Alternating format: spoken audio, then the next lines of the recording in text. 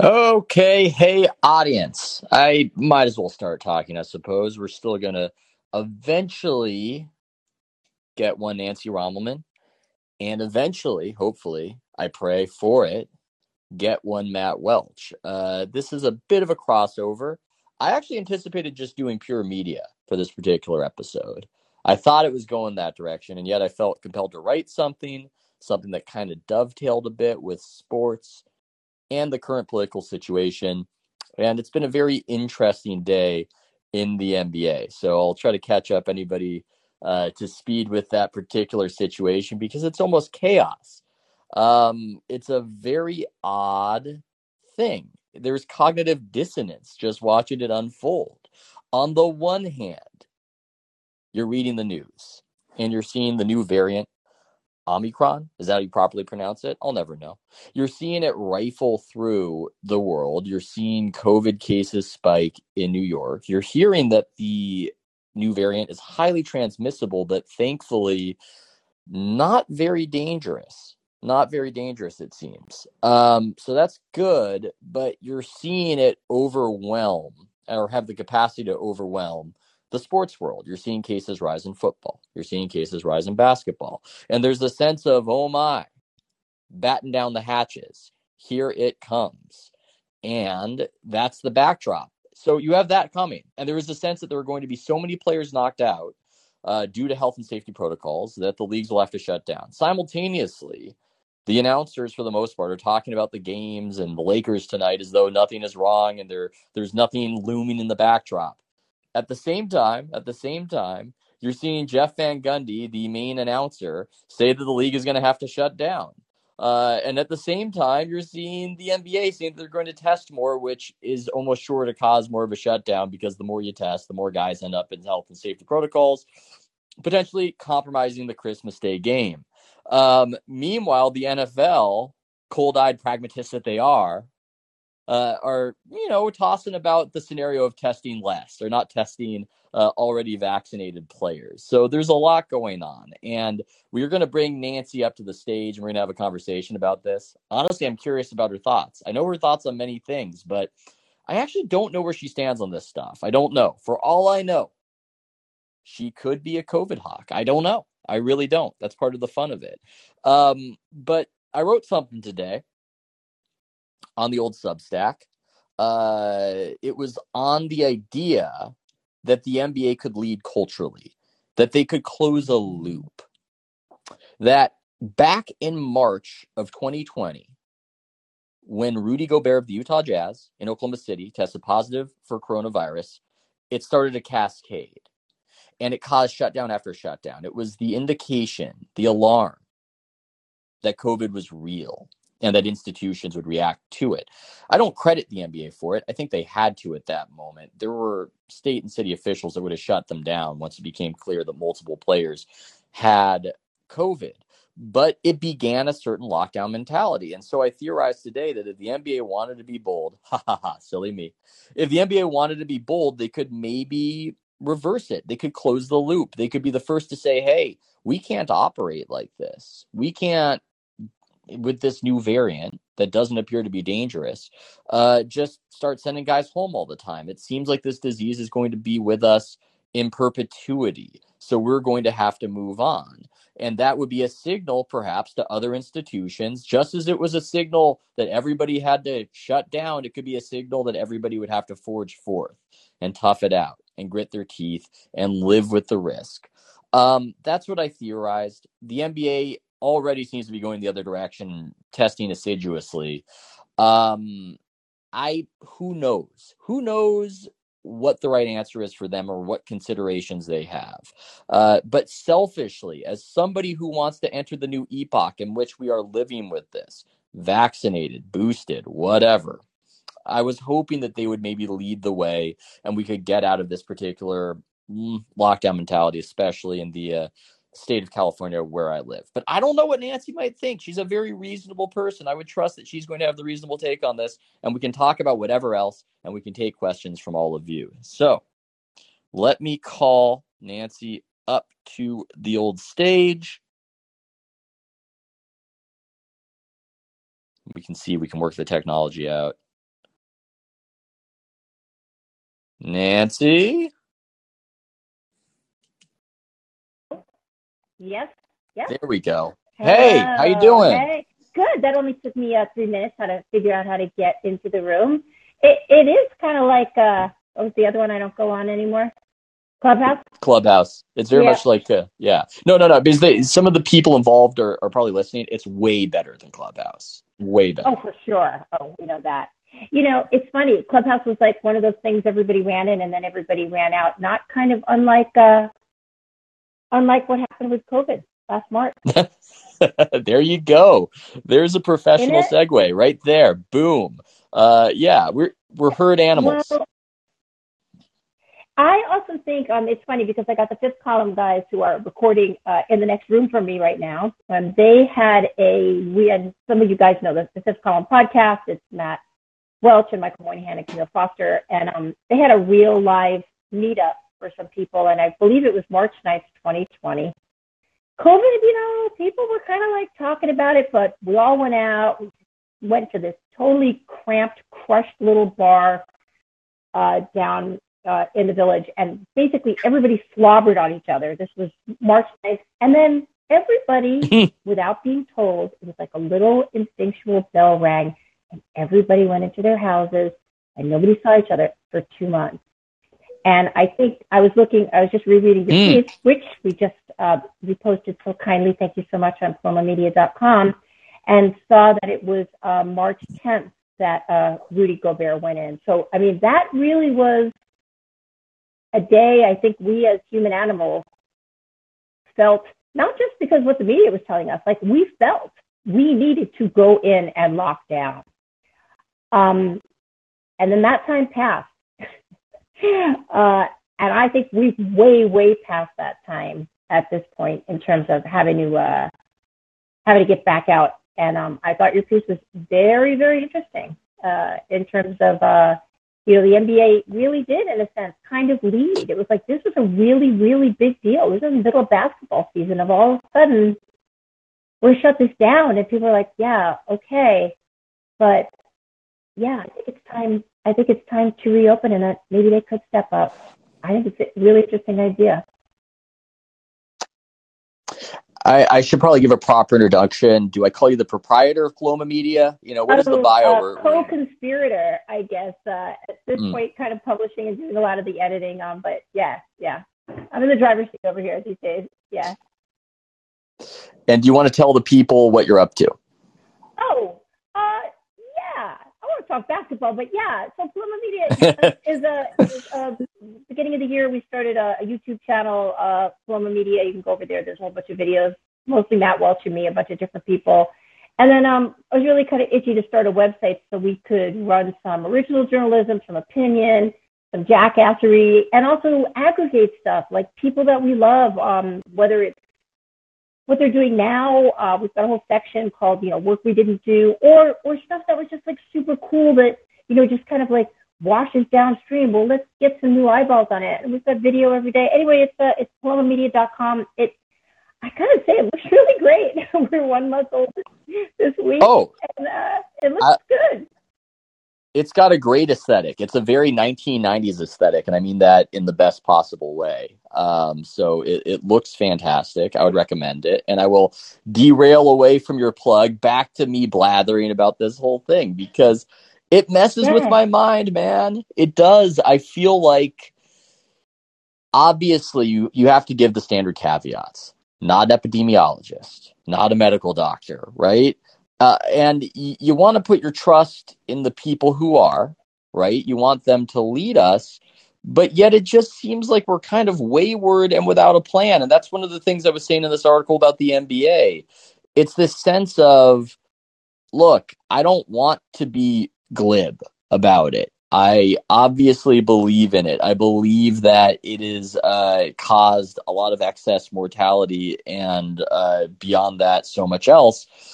But I mean, I don't need to be an epidemiologist to see the lack of a plan or an end game. Yes, I mean that's It's something that a reasonable person can perceive. And I think at a certain point, it's fair to say, hey, at what point do we just get back to living, get back to in the winter time, having basketball season, having football season, and everything else?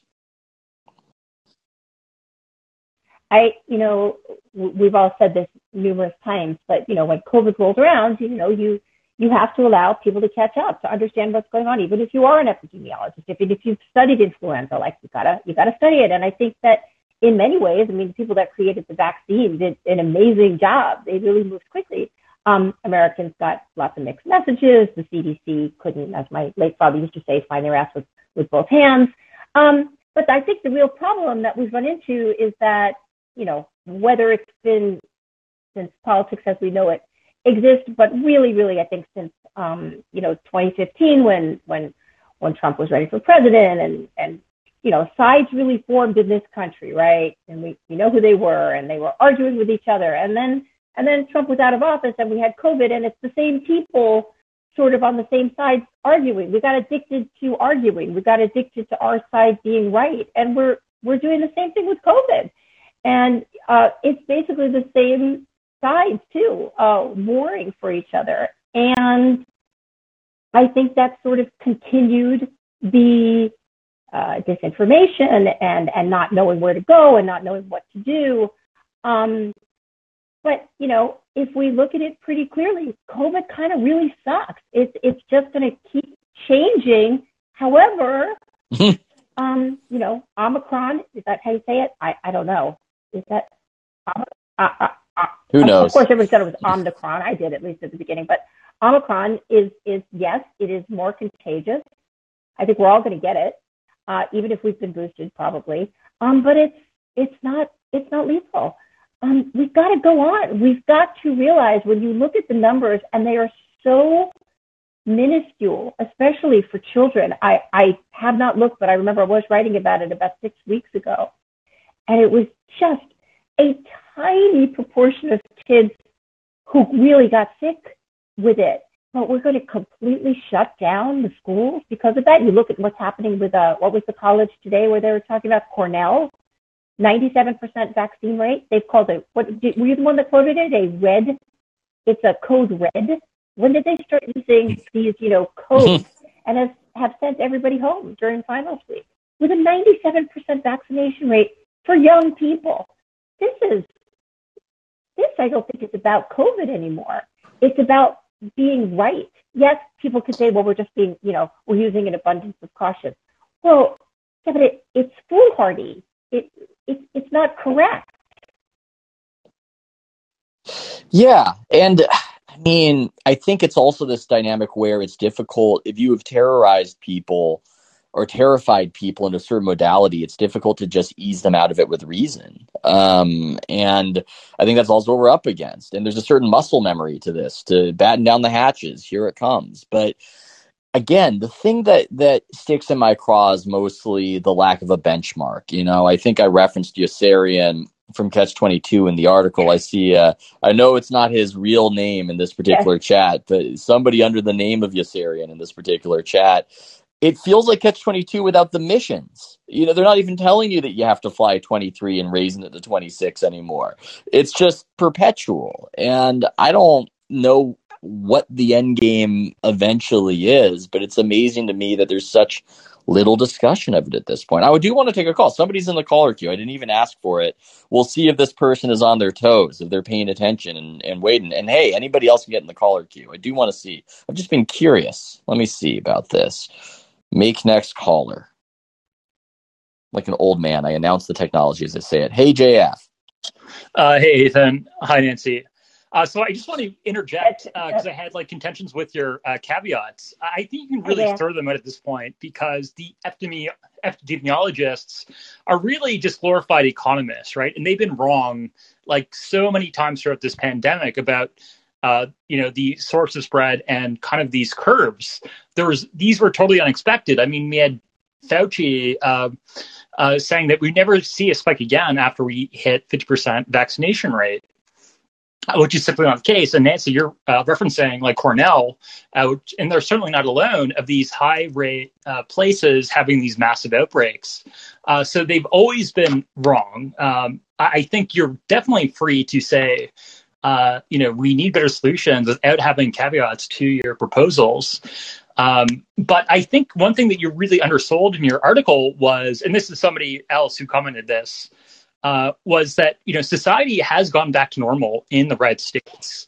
Like my friend, one of my best friends actually, he left a high status, high paying job to relocate to South Florida because he was in your position. He has young kids. He has 3 of them, in fact, and he didn't want to put them through another year of schooling with masks and restrictions and going off virtual and in classroom, right? He was just so fed up through it that he gave up his career and is starting anew in South Florida. Like I said, and he was very successful in what he was doing. And so, like I said, it's totally normal in most of these states. And I think you're really looking through a California perspective. Like I just had my dog out. I was listening to Nate Duncan's podcast, and he said something like, is society ready to kind of accept this, right? And it was just like it was the language of like the garden variety California Democrat, right? Like, it was. I'm laughing because the moment of when we reasoned out what would happen to the pandemic, I was at Nate Duncan's house at 11 p.m. in Berkeley with Anthony Slater, and I'm just remembering because I was telling them about the Italy stuff, and they were like, "But wait a second, if what happens in Italy happens here, then oh shit, the NBA." But do you really think the NBA is going to shut down? I'm sorry for interjecting, but I'm laughing and reminiscing. But continue, sir. But yeah, so I think there's just like this, and Nancy kind of alluded to too, that there's like kind of almost 2 Americas now, or 2 ways of thinking, and this is ties into a lot of the NBA's problems, right? Because they've chosen kind of this progressive America where they're shunning the other half of America. And I think this is really affecting TV ratings. And you wrote a piece on attendance numbers, and I would challenge you on one of I'd say the more critical aspect of decline attendance is actually that these are red state cities, right? That the NBA is kind of putting their nose up to, right? Since kind of Adam Silver leaned into this, and I think I think he recognized this, right? He's pulled back a little bit of wearing politics on their sleeve, but certainly the entire NBA ecosystem is swarmed with players and media members who love to virtue signal and woke scold, and I I don't know why so many of your peers and former colleagues make such a conservative effort to espouse like these kind of values on social media. Can you kind of explain that? I know I've thrown a bunch of things at you, but no, you've said a lot, but you've said it well. So it's a lot of grist for the mill, and I can form a response, and then Nancy, by all means, add on to it. I think that sometimes it's as simple as people just want something to be true so badly, and in the social media era, they can almost conjure stigma around anybody who bursts that particular bubble. And I saw that just talking about the rating stuff. It became a thing. Yes. It became a thing with colleagues. Absolutely. And I was thinking just about that. Like I listened to your podcast with Slate. I listened to that Slate Hang Up and Listen podcast, and Joshua Levine, I really liked. He was just unwilling to accept the idea that ratings decline partially because of NBA's embrace of Black Lives Matter, or them putting in the court. Like he could not accept that as an answer. Same with Marcus Thompson, which is absolutely absurd when it was very clearly having a direct impact. Like I said, it was almost a tacit agreement from. Acceptance from Adam Silver, who said, we won't be doing this next year, right after the ratings were. Adam Silver agreed. Yeah, Adam Silver agrees with me. The commissioner of the NBA agrees with me. The NBA agrees with me. They got very scared of the free fall in viewership, and over time they've lost half their viewership. And again, to me, what's weird, it becomes a thing, and maybe I'm being too defensive on it, but it becomes a thing where I'm the weird one for talking about it, as opposed to, isn't it weird that the NBA lost half its viewers? That's rather remarkable. It doesn't happen all the time. So, yeah, and the politics thing is so funny because people care about politics. I mean, isn't that obvious? I mean, it's the most obvious thing. They really, really care. But And especially when it, today, like since 2015, it's become so polarized, and it's really like politics. I remember, maybe 10, 15 years ago, I was talking to someone in undergrad, and he's like, I'm not going to vote. Like politics doesn't really impact me. And really, that was sort of true, like 10 years ago. But now it really does. Like, look at just what's happening with COVID policies and all these restrictions that are being put on blue states versus red states and progressive cities and versus non-progressive cities. Like, politics really matters. Nancy, do you have anything to add to that? Well, I think it's funny that you said, and I haven't followed it as closely as you have, obviously, but that, you're willing to come out and just say, hey, you've lost 50% of your viewership. Like, I mean, why were they really that scared to come out and say, we kind of think we know that what's going on here? Yeah, I mean, it's similar. God, I've thought about it a lot because it's such a small issue in the grand scheme. It's not like crime. There's no real policy around it, right? The NBA actually does support certain legislation, and that's a whole other topic now. But it shouldn't be that big a deal to just concede the obvious. And I think what was strange, maybe to Josh Levine, is that I was just acting like it was obvious, as opposed to acting like the burden of proof was on me. I mean, wouldn't it be so obvious if suddenly the New York Mets started campaigning against abortion, that a bunch of fans, of the Democratic Party would say, I'm turning off the channel? They certainly would be the first to do so at Slate, I'll tell you that much. Right? Absolutely. And that's like such a great parallel because there is moral righteousness grounded in abortion, right? You could say that you're actually, killing something that's wrong. And, and you can compare that with Black Lives Matters, where, those same colleagues would say, well, this is the righteous thing, right? We need to support this movement. Well, yeah. The further we tease out the analogy, the more somebody is going to pick it apart. But the general principle is true, which is that there are issues people deeply care about, and yet there's almost a lack of imagination in the group that is, I suppose, more dominant in media to just imagine other people with other taboos and other sore points, and have that. There's this odd thing of, well, that's going to get them riled up, but it's not going to make them change the fucking channel. That would be impossible for that to happen. And to Nancy's question about why the lack of concession, I think maybe it's the sense of, we like the activism from these leagues. We like when the leagues say what we want them to say. And if the suits get the sense that it's losing them tens of millions of dollars, if not more, that's going to stop, and it can't happen. Please stop bringing it up. I think that's probably what it was rooted in, Nancy. I have a sort of a similar question, and reading your article, and I do not know about this kind of stuff like you do. So let's say your idea that you're talking about, they do decide they want to go with this, and Adam Silver obviously has to make an announcement. And we're talking about, billions of dollars.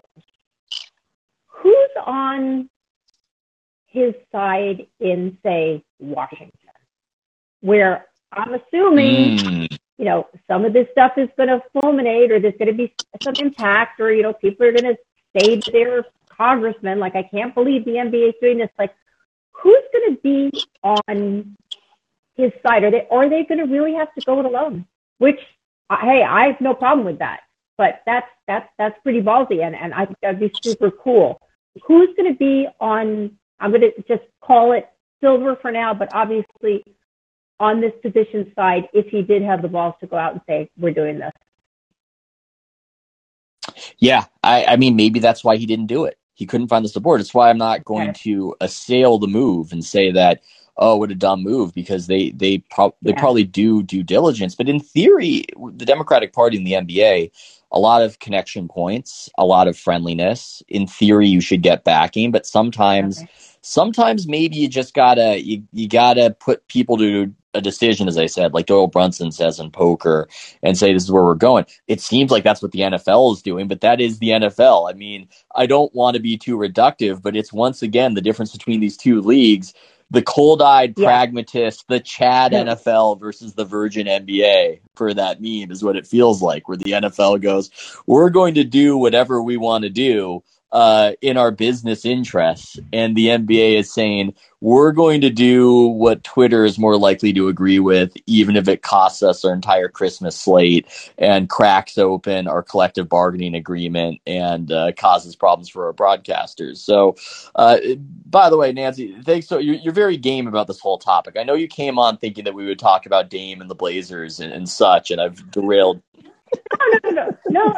I am fascinated by it. I read the piece twice because I'm really curious about. Okay, so we know that in New York, like the NBA was cool with people that didn't want to get vaccinated going ahead and playing, but oops, the state of New York wasn't, right? So how does that work? If Silver says, okay, we're just going to move ahead, we're just going to test them if they're sick, and otherwise we're playing ball, we're just doing it. I mean, can they get shut down? I think so in certain municipalities. It depends on the fear factor, and I guess it's the great unknown, right? That's with this whole Omicron, or however we're pronouncing it. It sounds like an Israeli prime minister. It's there's this weird wrinkle to it, which is, hey, let's throw this. It really does feel like we're living in a simulation sometimes, because it's, hey, let's throw a flavor of COVID at you, super crazy transmissible, but way less deadly. Let's run this experiment and see what happens societally. I don't know what will happen. It's Well, it would seem that, just like NASCAR, right there, it'll fly in the red states. It's not going to fly in the blue states. So what, is basketball becoming a red state sport? I mean, yeah, they would have more success. The problem is that basketball's best teams are well, I mean, the Warriors especially are in the deepest of the blue. So there is that right there. JF, we bounced him from the queue so we could take more callers. That was tremendous content. I think one of the reasons why I've undersold how normal it is in other parts of the country is, one, a little painful to consider that people are just leading blissful lives out there. And two, I don't see it. It adds to the crazy dissonance of this whole situation, that there are pockets of the country where this just isn't an omnipresent part of life. It's hard to conceive of for me. Nancy, what about for you? Well, I didn't read, but I skimmed the article that I guess appeared in the Atlantic 2 days ago. Yeah, that one. Yeah. And, I mean, we know that that's true. We I mean, I have relatives that live this way, that are not, in major East or West Coast cities, and it just isn't. Or even upstate New York. My mom lives. I go up there. It's like, it's not. Well, it's not, in some places it is, but mostly it's not. It's like they've moved on. But unfortunately, as we know, the 700 people that are in the media that are keep repeating the phrase that we have to not move forward on COVID and be afraid, has an impact. Sorry, I forgot your question. What was the question?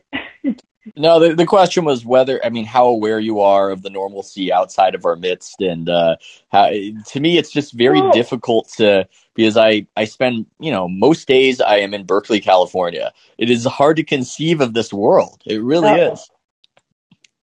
Well, I will tell you that actually I was stuck in Portland for when things were really super terrible here in New York from March through May of 2020. When I came back, I may have told you this story already, but Matt Welch had been watching The Last Dance, of course, right? We all had been, and I've been watching it. It was the last episode was coming on, and I was now back in New York, and it's like, dude, I want to come over and watch it. I don't want to watch it by myself because I've been watching it with my family in Portland. And he's like, okay. So I came over. I was the first person in his house with his family in 2.5 months. And I said to myself, okay, we're not doing this. And I started having people over for lunch. This is in June of 2020, like 2 at a time. I'm like, guys, we're not going to French kiss. Just come over. We're going to have lunch. And we're going to eat like normal people. And I had tons of people come, and they were all, it was like the first time they ventured out. But I think starting almost a year and a half ago, I just said, I'm not living this way. And I think there are a lot of people that feel this way, but maybe they don't broadcast it like I am right now, because they feel like they're going to get in trouble or they're going to be told they're part of the problem. Yeah. I've been vaccinated and boosted, and I've basically been living my life for a year and a half. So I don't know what that says. And I live in New York City. So I think it's possible, guys, that I'm not an anomaly, you know? Well, that's the other thing, and we'll take a call from Yossarian after this.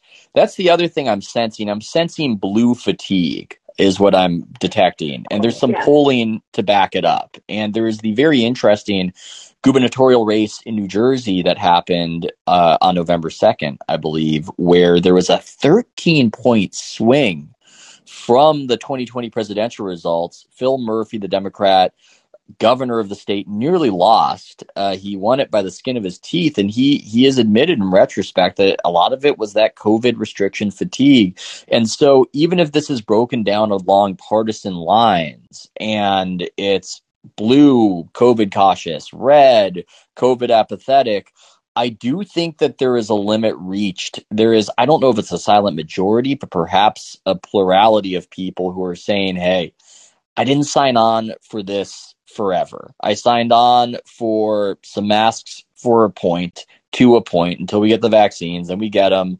I don't want this to be the way I live out the rest of my life. I think you're seeing more and more people feel that way if they aren't broadcasting it. Oh, yeah. And I think there have been people that have been feeling that way, since May 2020. But, there want to be good soldiers. And they were good soldiers. And then it's like, wait a second. You're moving the goalposts here. I mean, in New York, it was initially a 70% vaccination rate, and then things could kind of get back to normal. Well, they've changed that now. It's like, and we're just supposed to live with it. I mean, I think at a certain point, people are just going to be like, no, I'm sorry. I'm not doing that. I mean, it becomes hard here. I tried for a while here to hold out and not show my vaccine card anywhere. I was like, nope, I'm just not going to go to restaurants and bars where it's required. And then it becomes impossible. And then you start getting pissed off. It's like, why am I doing this? Like, why do I have to do this? Because you've chosen this sort of arbitrary thing that doesn't even make sense, at least to my mind, at this point. Yeah, the arbitrary nature of the rules, I think, is a huge aspect of this. And you mentioned since May of 2020, just the sense of the officials say, hey, don't gather in groups, but wait, now protests, now that's fine. And it's you lose faith. You lose faith that there's any sort of real standard to anything. But I'm curious, the appropriately nicknamed Yossarian, let's take that next caller. Let's see. Yossarian, are you there? Hey, Ethan. Hey. Yeah, so sort of pivoting off, Nancy, what you were just talking about, it's funny because I went out to lunch yesterday with some friends and we got asked for our proof of vaccination as we were entering the restaurant. And so I turned to my friend, I sort of muttered under my breath in my bad Russian accent, papers, please, right? I mean, that's sort of... Yeah. it has that vibe to it. And it's, I mean, I live in the Bay Area as well. And, I've been a good liberal all my life, and I'm definitely chafing. And so, Ethan, when you ask about like Californians looking out and, seeing other parts of the country going about their business, it's like, yeah, I mean, I'm checking the numbers virtually every day on my county's website. And you can see the numbers. And, there are cases out there, but the hospitalizations aren't bad. The hospitals aren't overrun or overwhelmed. Deaths are down. We're at north of 80% vaccination rate. It's like, and it's like, okay, Omicron, we got to deal with Well, there's going to be mu, and all the other letters of the Greek alphabet. Well, in the Bay Area, what it feels like sometimes too is that it's that reasoning from The Simpsons, from Lisa Simpson to Homer, that this rock keeps tigers away. If anybody ever remembers that episode, where there's a sense of if it's low, if the cases are low, then it's because we're doing the right thing and we're so much smarter than these other areas. But if they're high, same thing. There just doesn't seem to be a release valve sometimes. And where are you coming from, by the way? Not to dox you. What county are we talking? What city? Contra Costa, Walnut Contra Creek. Costa. Are we talking about the great Concord, California? What city in Contra Costa? Walnut Creek. Walnut Creek. Beautiful Walnut Creek. Yes. Beautiful Walnut Creek that hit the news by getting, the smash and grab at the mall out there, which was very unfortunate. Leafy suburb. Yeah, and then getting looted last summer. Yeah, but what was the quick turnaround? I mean, I'm sure you saw this in the news, is quick $2 million police budget and a drone and everything else. I mean, they were not fucking around after the last one, it would seem. Well, we could go on a whole digression about, the whole defund the police stuff and white liberals advocating for that and those policies redounding to the detriment of Black and other minority populations living in urban areas with high crime rates, whereas the white liberals who are advocating for it are tucked safely in our safe suburbs with, adequate policing.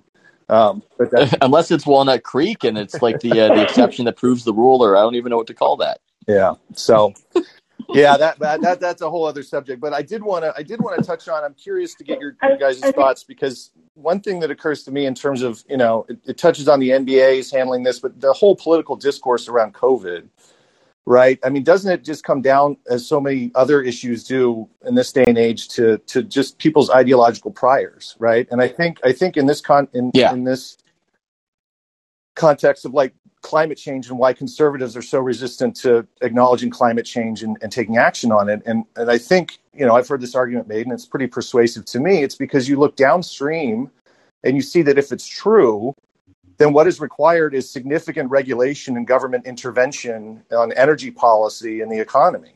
And conservatives don't want that. And because they don't want it, they say, oh, it's not really a problem. And then you don't have to, right? Then you're problem solved, right? I don't have to worry about massive government intervention because it's all a hoax or it's overblown or whatever.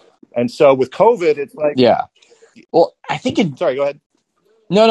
Continue. I was just going to say, so COVID, you look at, the right wing reaction to it is sort of anti-vax, and individuals get to take ivermectin or hydroxychloroquine, and some spun out conspiracy theories about Pfizer and Fauci concocting all this to make money for the pharmaceutical companies. And then on the left, you get, what's the answer? It's a government. It has to be, centralized control. So we get lockdowns and vax mandates and mask mandates, right?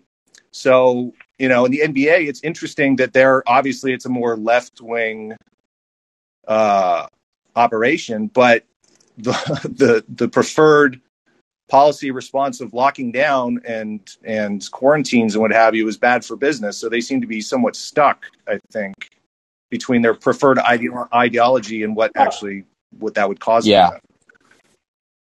Well, the NBA is just in such a strange position because they are coded as the lefty league because of the type of person who tends to be a fan of the NBA.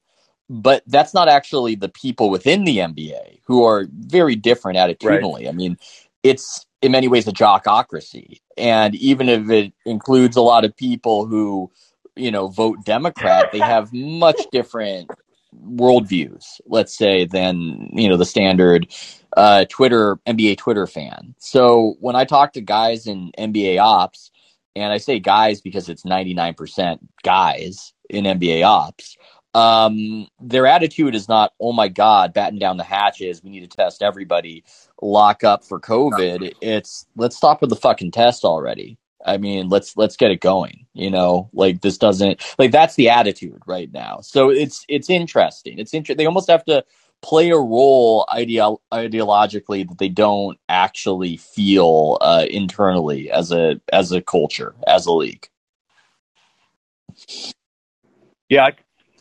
I'm going to add add something to what Yossarian was saying about, people are just confirming their priors. I think, when anything becomes a movement, whether it's, I don't know, let's just take COVID for right now, you had people begin to pinch off power depending on what their positions were. Like, for instance, the teachers' unions, who really have done a number on our school kids for the past couple of years.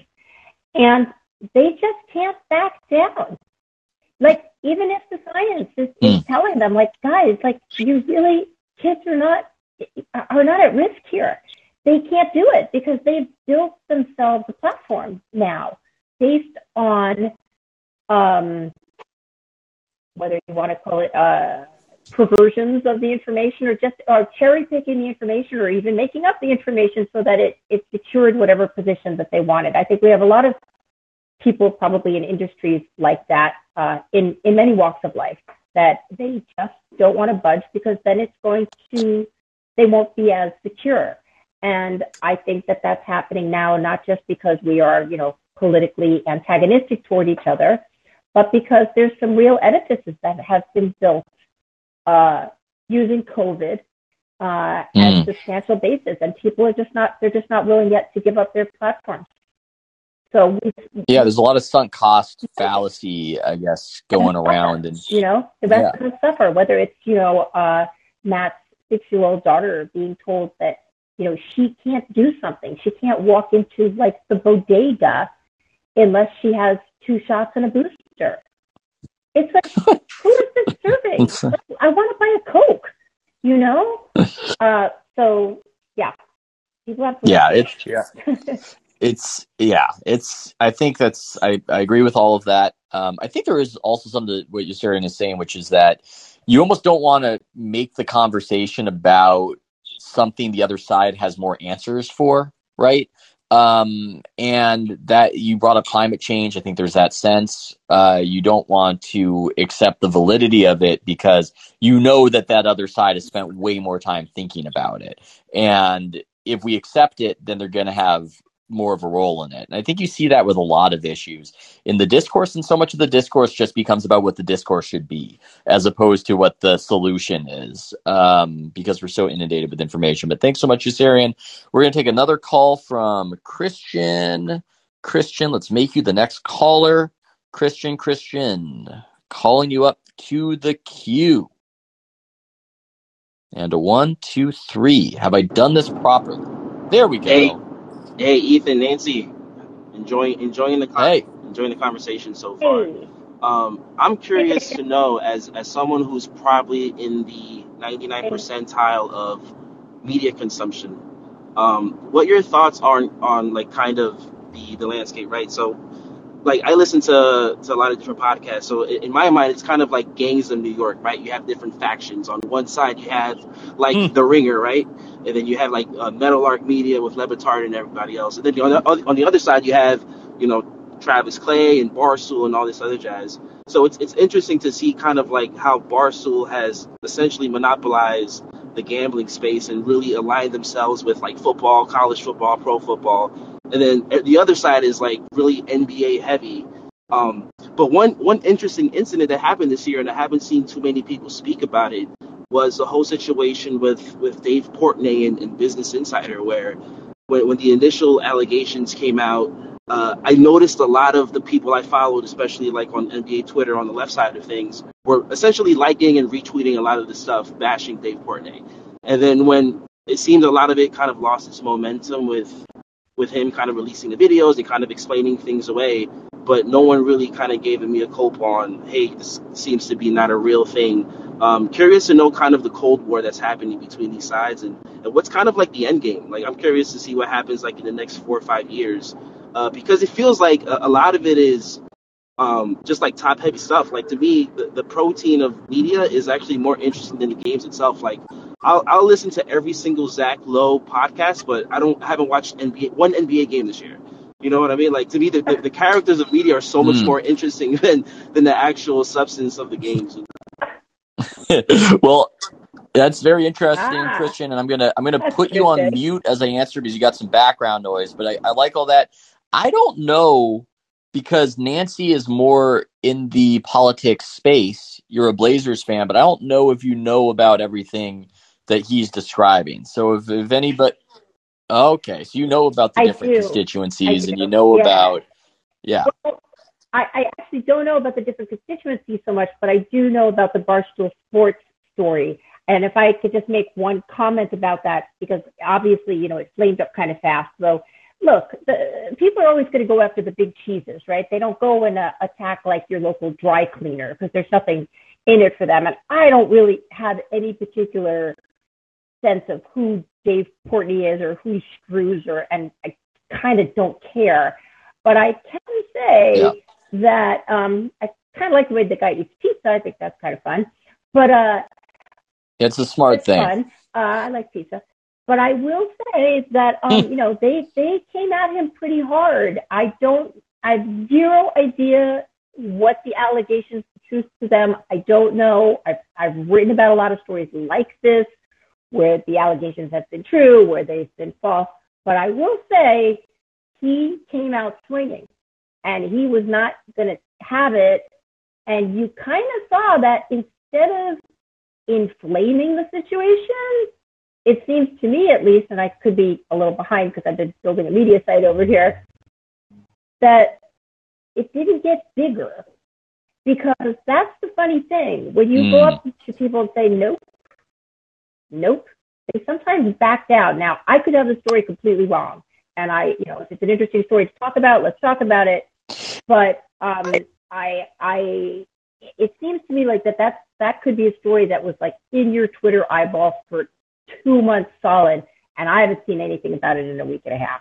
So, yeah, I don't claim to know much about the story either, even if I have some tangential connections to it, because Reeves Wiedemann was in this back and forth with him. It was very contentious and was writing an article, and Reeves was an intern with me in the dungeon of the Village Voice, working for Wayne Barrett, the contentious, legendary biographer of Rudy Giuliani, an investigative reporter, and a lovely man who would just scream at us all day throughout the day. He had this giant nose. His nose was just inflamed and red. He would just scream at you, but he would also give you ecstatic praise too. There were such highs and lows with the Wayne Barrett experience. So I know Reeves from back then. I think what you might be speaking to, Nancy, is a little theory that I've tried to popularize called the dad theory. Don't apologize, double down, of PR management. That's which right. is basically, hey, again, don't do this in your personal relationships. It's good to apologize to your wife or your husband, people where there's trust and they care about you or there's mutual respect. But unfortunately, in the social media circumstance, once the mob smells blood, everybody starts stabbing Caesar.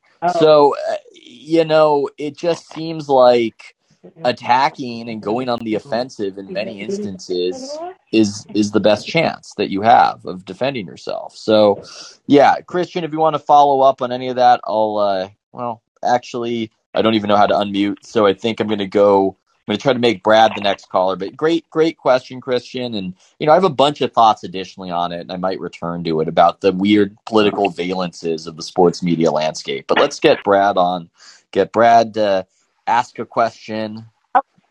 Ethan, can I interrupt you 1 second? Sure. I have two special guests who just walked in. I got Michael Moynihan and Matt Welch here now, too. So we're all on the call now. This is crazy. It's like how you doing, guys? Drunk? Yeah, we're a little drunk. So, sorry. We don't even know what this is. What's happening here? It's like Clubhouse, but with more safeguards to control people taking over the room. It will be turned into a podcast later, which is also why it's different from Clubhouse. So don't fall into the trap of thinking it's pure ephemera. Like you could potentially say something that could be used to hurt you down the road. I'm just saying. Okay. But there's safeguards, so it's essentially Clubhouse without all the anti-Semitic. Is that what? Well, we'll see what our next caller says. We'll see. Or what I say. How you guys doing? Great. We just recorded a podcast with Representative Peter Meyer from Michigan's 3rd District, and it went great. And so, yeah, He tried to ruin his career. He desperately tried to ruin his career. Yeah. And he succeeded, I think. He called.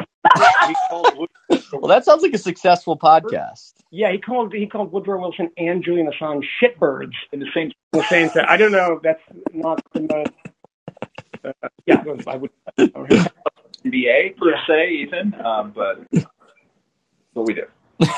Well, this whole thing, Welch, has just been. I actually thought you would want to get in on the conversation because a lot of what Nancy and I have been talking about, per the NBA, per the situation with the oncoming variant that appears to be highly transmissible but not as dangerous, we're venting. There's catharsis of, can we get back to normal? When can we get back to normal? Why is nobody saying that we can get back to normal? Can the NBA have its games, or does it have to put everybody into protocols? These are the things that I figure would lend themselves to a Welchian rant. Welchian is it's funny when I meet people in the world, and I apologize to everyone who the hell is Welch, because you're right to say that. But I write a lot about COVID and especially school policy and stuff. And I live in New York City, so that's a source of a lot of infuriation. But when I meet people who've read anything in other places, like I'm in D.C. or in California or something, they approach me very gingerly, like, "Are you okay?" Apparently, right, with a certain level of infuriation about this, which I was unaware of. But yeah, we live in a place right now in New York where, as of this week, every one of the 184,000 private businesses, are supposed to begin the process of enforcing a vaccine mandate on all their employees. And also in the state, you have to, if you run a public-facing business, everyone in your shop who comes in or works there has to either prove they're vaccinated or have a mask on. And this is at a time when the vaccination rate among adults, at least a one-shot rate, is 93%. We're about ready to hit an Omicron wave for sure. It's coming. A lot of people are going to test positive for coronavirus. I assume, starting with Michael Moynihan. Right now. Right now. No. I said I have chlamydia. Oh, sorry. Same thing. I called it Omicron. I just didn't know what it was, and then they said it was Omicron. Yeah. I get it.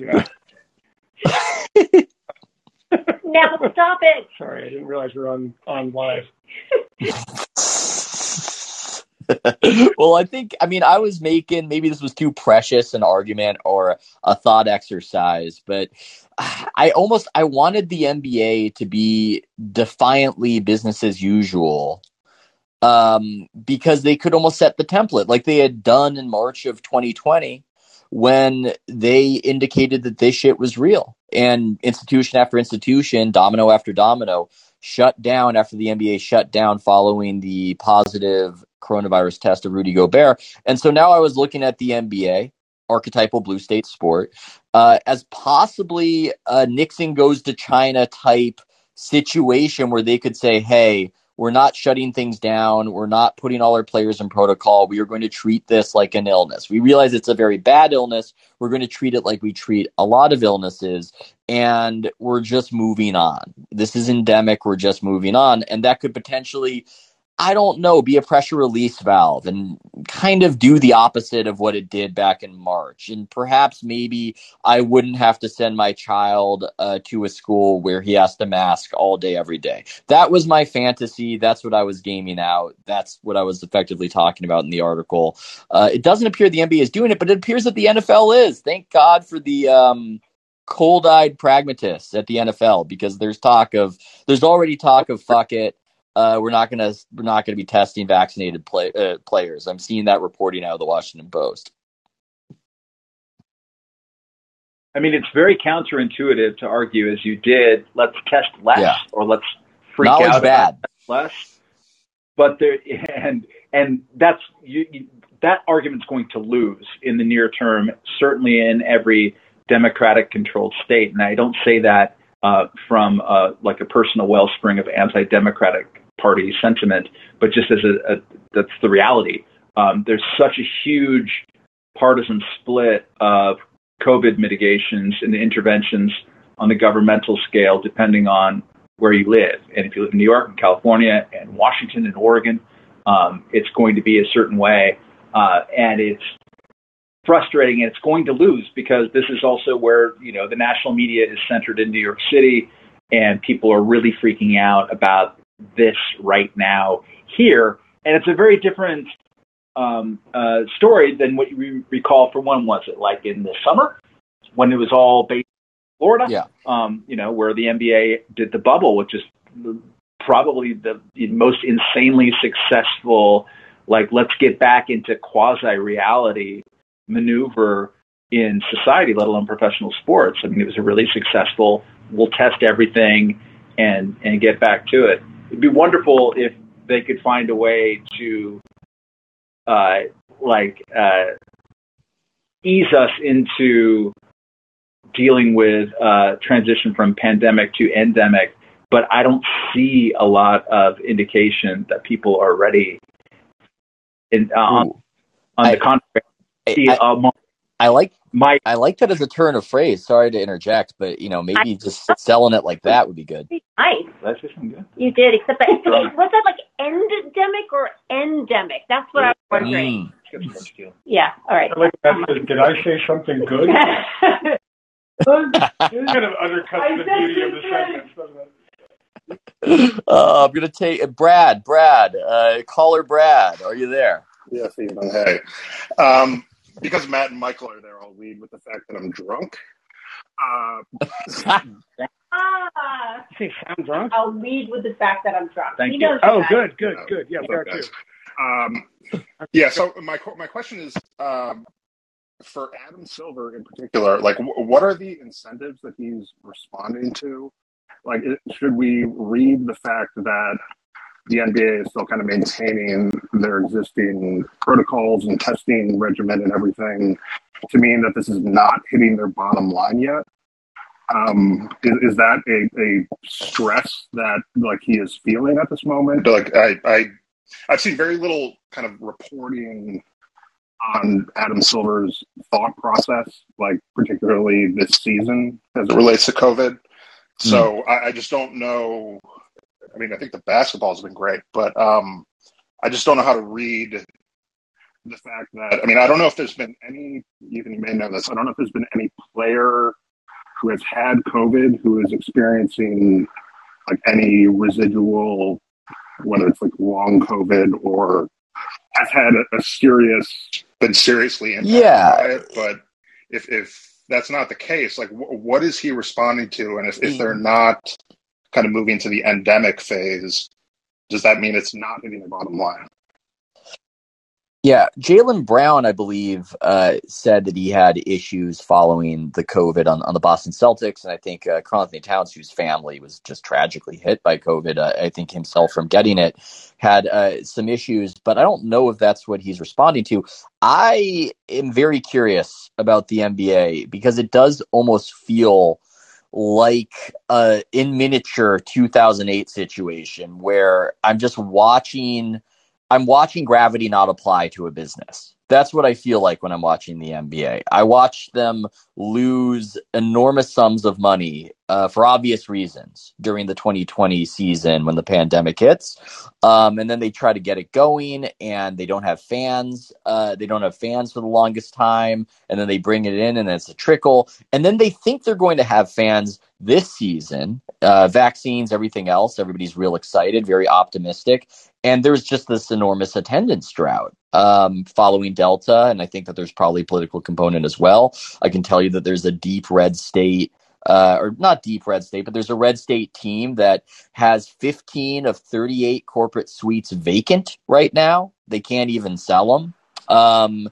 And if you watch TV and League Pass and you flip around, you'll see just it looks like an empty gym in New Orleans. It looks like an empty gym in Memphis. And so they're losing theoretically billions of dollars left and right. Now, maybe the reason they don't feel it is because of the setup in America right now, which is if you're wealthy, if you're enormously rich, it just seems like you can get endless credit.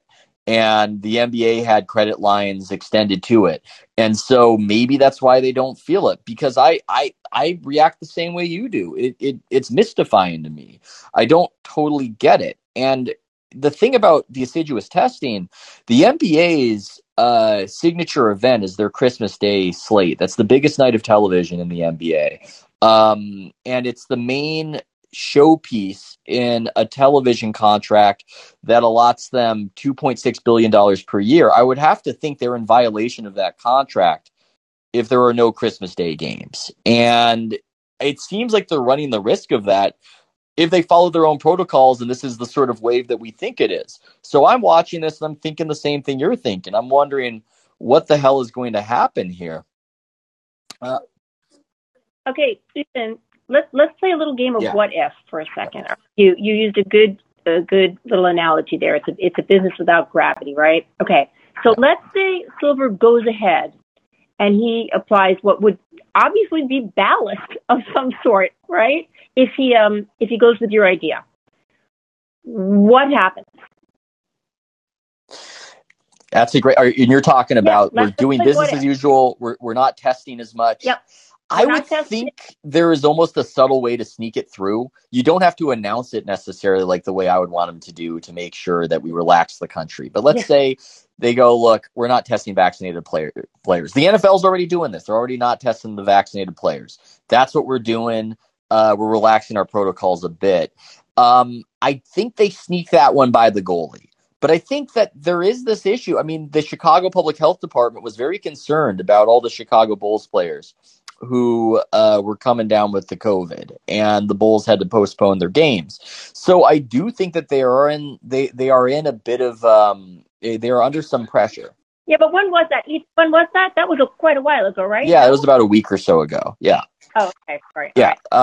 So I think that they are facing this governmental pressure, and this is one of the fascinating aspects of COVID, that you sometimes just don't know where the power lies. And maybe the NFL, they're just so powerful that they can make their own rules, and maybe the NBA just isn't at that power level and they can't make their own rules. But I didn't know going into the pandemic that governors could just by diktat just make laws willy-nilly. In a crisis. Did you? I mean, we learn some things when these things happen. Wait, but Ethan, who is the goalie that they'd be sneaking it by? Is it the media or like government officials? Government officials on the local level. You know, a Lori Lightfoot. You want to sneak it past the Lori Lightfoot, and just kind of do the games as you're doing them. And I think it might be difficult. I mean, the part they might not be able to control, I think they can maybe control which players get to play. The part they might not be able to control in some of these blue areas are the crowds, and whether you can have crowds in there. And I think that's something that, you know, they can't. But the TV money is the biggest thing in the NBA. Gate revenue is 40% of the revenue, on average, according to Adam Silver. The TV money and the lavish deal that they signed in 2014, 2015 is the thing that just keeps all of this afloat. So whatever they can do, maybe they're just confident they can fulfill their contractual obligations, bring guys off the street if need be to play those Christmas games. Maybe that's the thinking, that they'll just be able to do it, even if there's no Steph Curry because he's got Omicron or whatever it's called. Yeah, but like this will be the last bit, and then I'll yield the floor. Sure. But like I still am wondering what Adam Silver knows, like that we don't, because I presume that among all the owners and all the people who have an interest in the decisions he makes that impact them financially, like if this is all hurting the NBA in a very obvious financial way, there must be people one step removed from Adam Silver that it is hurting as well. And why is that not like trickling out more obviously through Woj and Shams? It's so funny you asked that, because this is what I was thinking about all day, because I don't like to approach these questions from the assumption that, the people in charge are idiots, right? Often there are considerations behind the scenes that you're not aware of, and you don't know what you don't know. At the same time, for as much as Adam Silver has been touted as this genius, he's lost in his tenure half the viewership that the league used to have.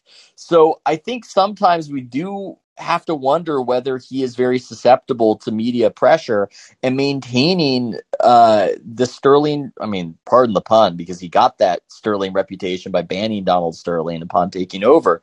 But I do sometimes wonder if he's just highly motivated by the media portrayal of him and whether that's the big consideration a lot of the time, because I'm with you. I'm looking at the situation. I'm going, this doesn't add up. This doesn't make sense. This is just a risk of so much financially. Yeah, But there's no one in the press being like, Adam Silver's totally fucking our money up. I mean, not yet. That's not happening yet. But you know, you gotta wonder. And I will take. We're gonna wrap up because it is very late in the East Coast. We'll take one more call. And thanks so much, Brad. We'll take a call from John, and then we will wrap up. This has been fantastic. I love the cameo from the fifth guys in the background. We love drunk cameos. We want more of them in the future. John, how you doing? Hey guys, how are you? So yeah, I live in NYC, so I can confirm that it is very late here.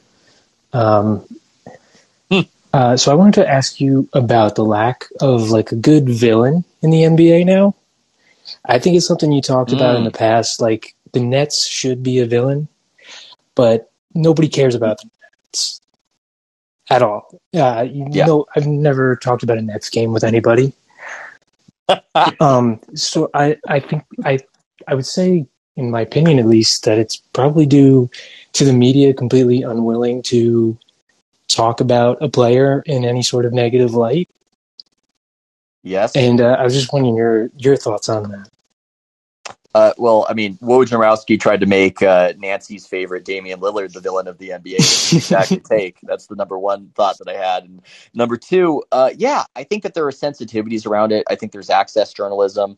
I frankly think that race is a factor where there's more of a sensitivity about whereas pre-Great Awakening, there would have been middle-aged white reporters who would have like lambasted these guys for being divas, and that went too far and that was too much. But now there's almost an overcorrection where there's an utter unwillingness to criticize. And the problem is that you sell a game with contrasts. That's how you sell things. It's with contrast. The most watched Western Conference Finals ever, it wasn't two big markets teams. It was the Hollywood glamorous Shaq and Kobe Lakers versus the plucky Sacramento Kings.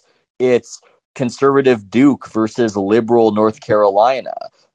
We love our contrasts. And so when Giannis Antetokounmpo goes up against Kevin Durant and the mercenary Brooklyn Nets, ESPN should really be playing up that angle of loyalty versus mercenary, but they can't do it. They're too sensitive to it. They're too worried about saying that one is bad and the other is good, even though that's really all part of the fun and that's part of selling a game. So, John, I would agree with that. Nancy, do you have any villains that you want in the NBA? Anybody on the horizon? Oh, there always are people that come about where like, I hate that guy, usually because they were beating the Blazers. So that anybody at a certain point that was beating the Blazers. And I loved your article about that. What's his name? Woj. We'll call him Woj. Hold on. Yeah. I loved you did what I've told like the baby writers sometimes ask me. It's like, how do I make that point? It's like, it's very easy. Just say, oh, listen, this guy's a friend of mine, but look, here's what I think. And it would like be so easy to completely write whatever he writes if he was just above board to begin with. But no.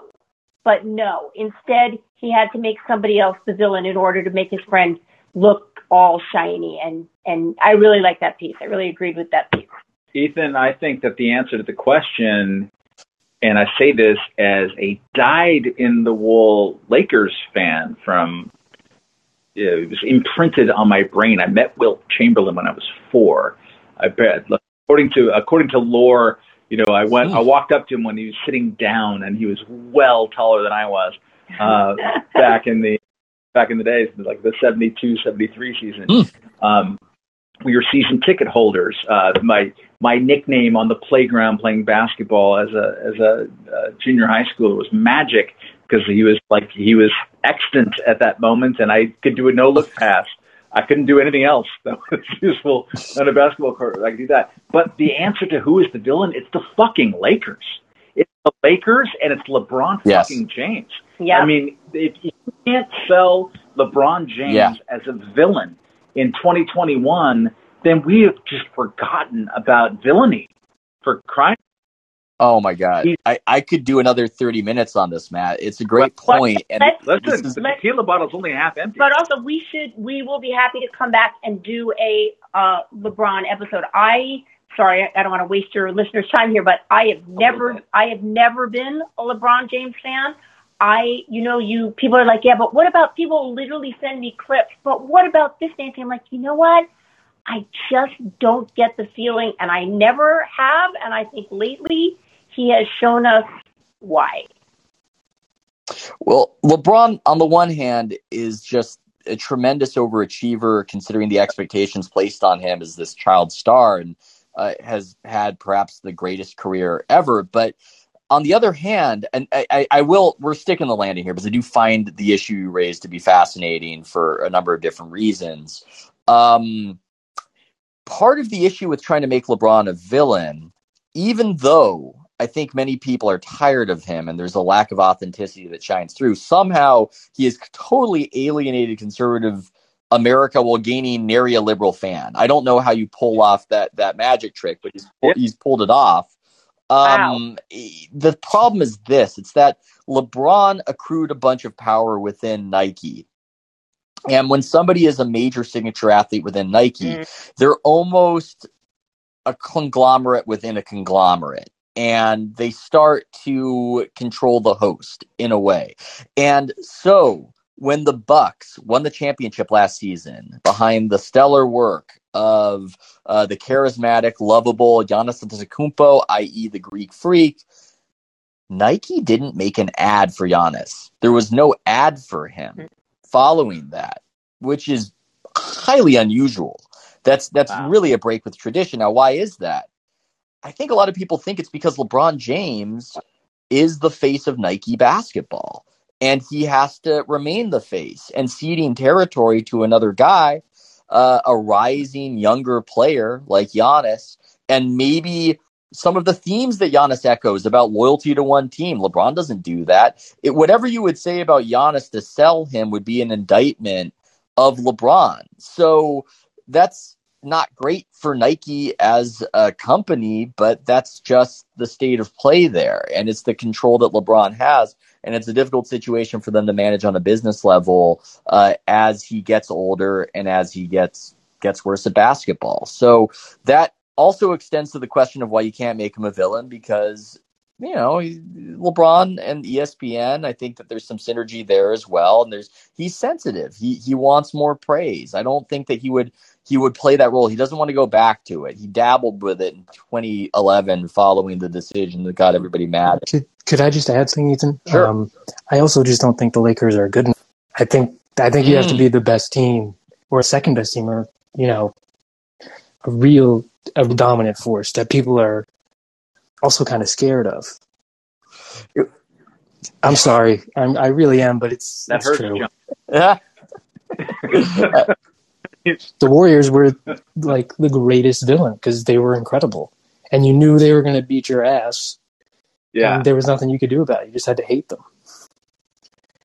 Yeah, there's a great cartoon out there too. It's with a little song about them becoming villains. That was, I think it was made by the Game of Zones guys, perhaps, but a very catchy tune. I think just look up Warriors villains on YouTube. It's worth a laugh, especially because the only people on this call right now are dead drunk. I think we have confirmed. And so, hey, I want to thank everybody for stopping by. Nancy, thank you so much for facilitating the conversation. Fantastic as always. Everybody check out Paloma Media. I want to thank everybody for the input and the great questions the Fifth guys for stopping by. This is a great platform. And, I don't think, I just thought to myself, have I created trouble in any kind of way? And then I remembered I'm on Substack and it doesn't matter. And, there's no such thing as getting fired unless I do plagiarism. So with that, thanks so much. Stay safe out there. Get some goddamn sleep, people, especially if you're on the East Coast. See ya. Nope.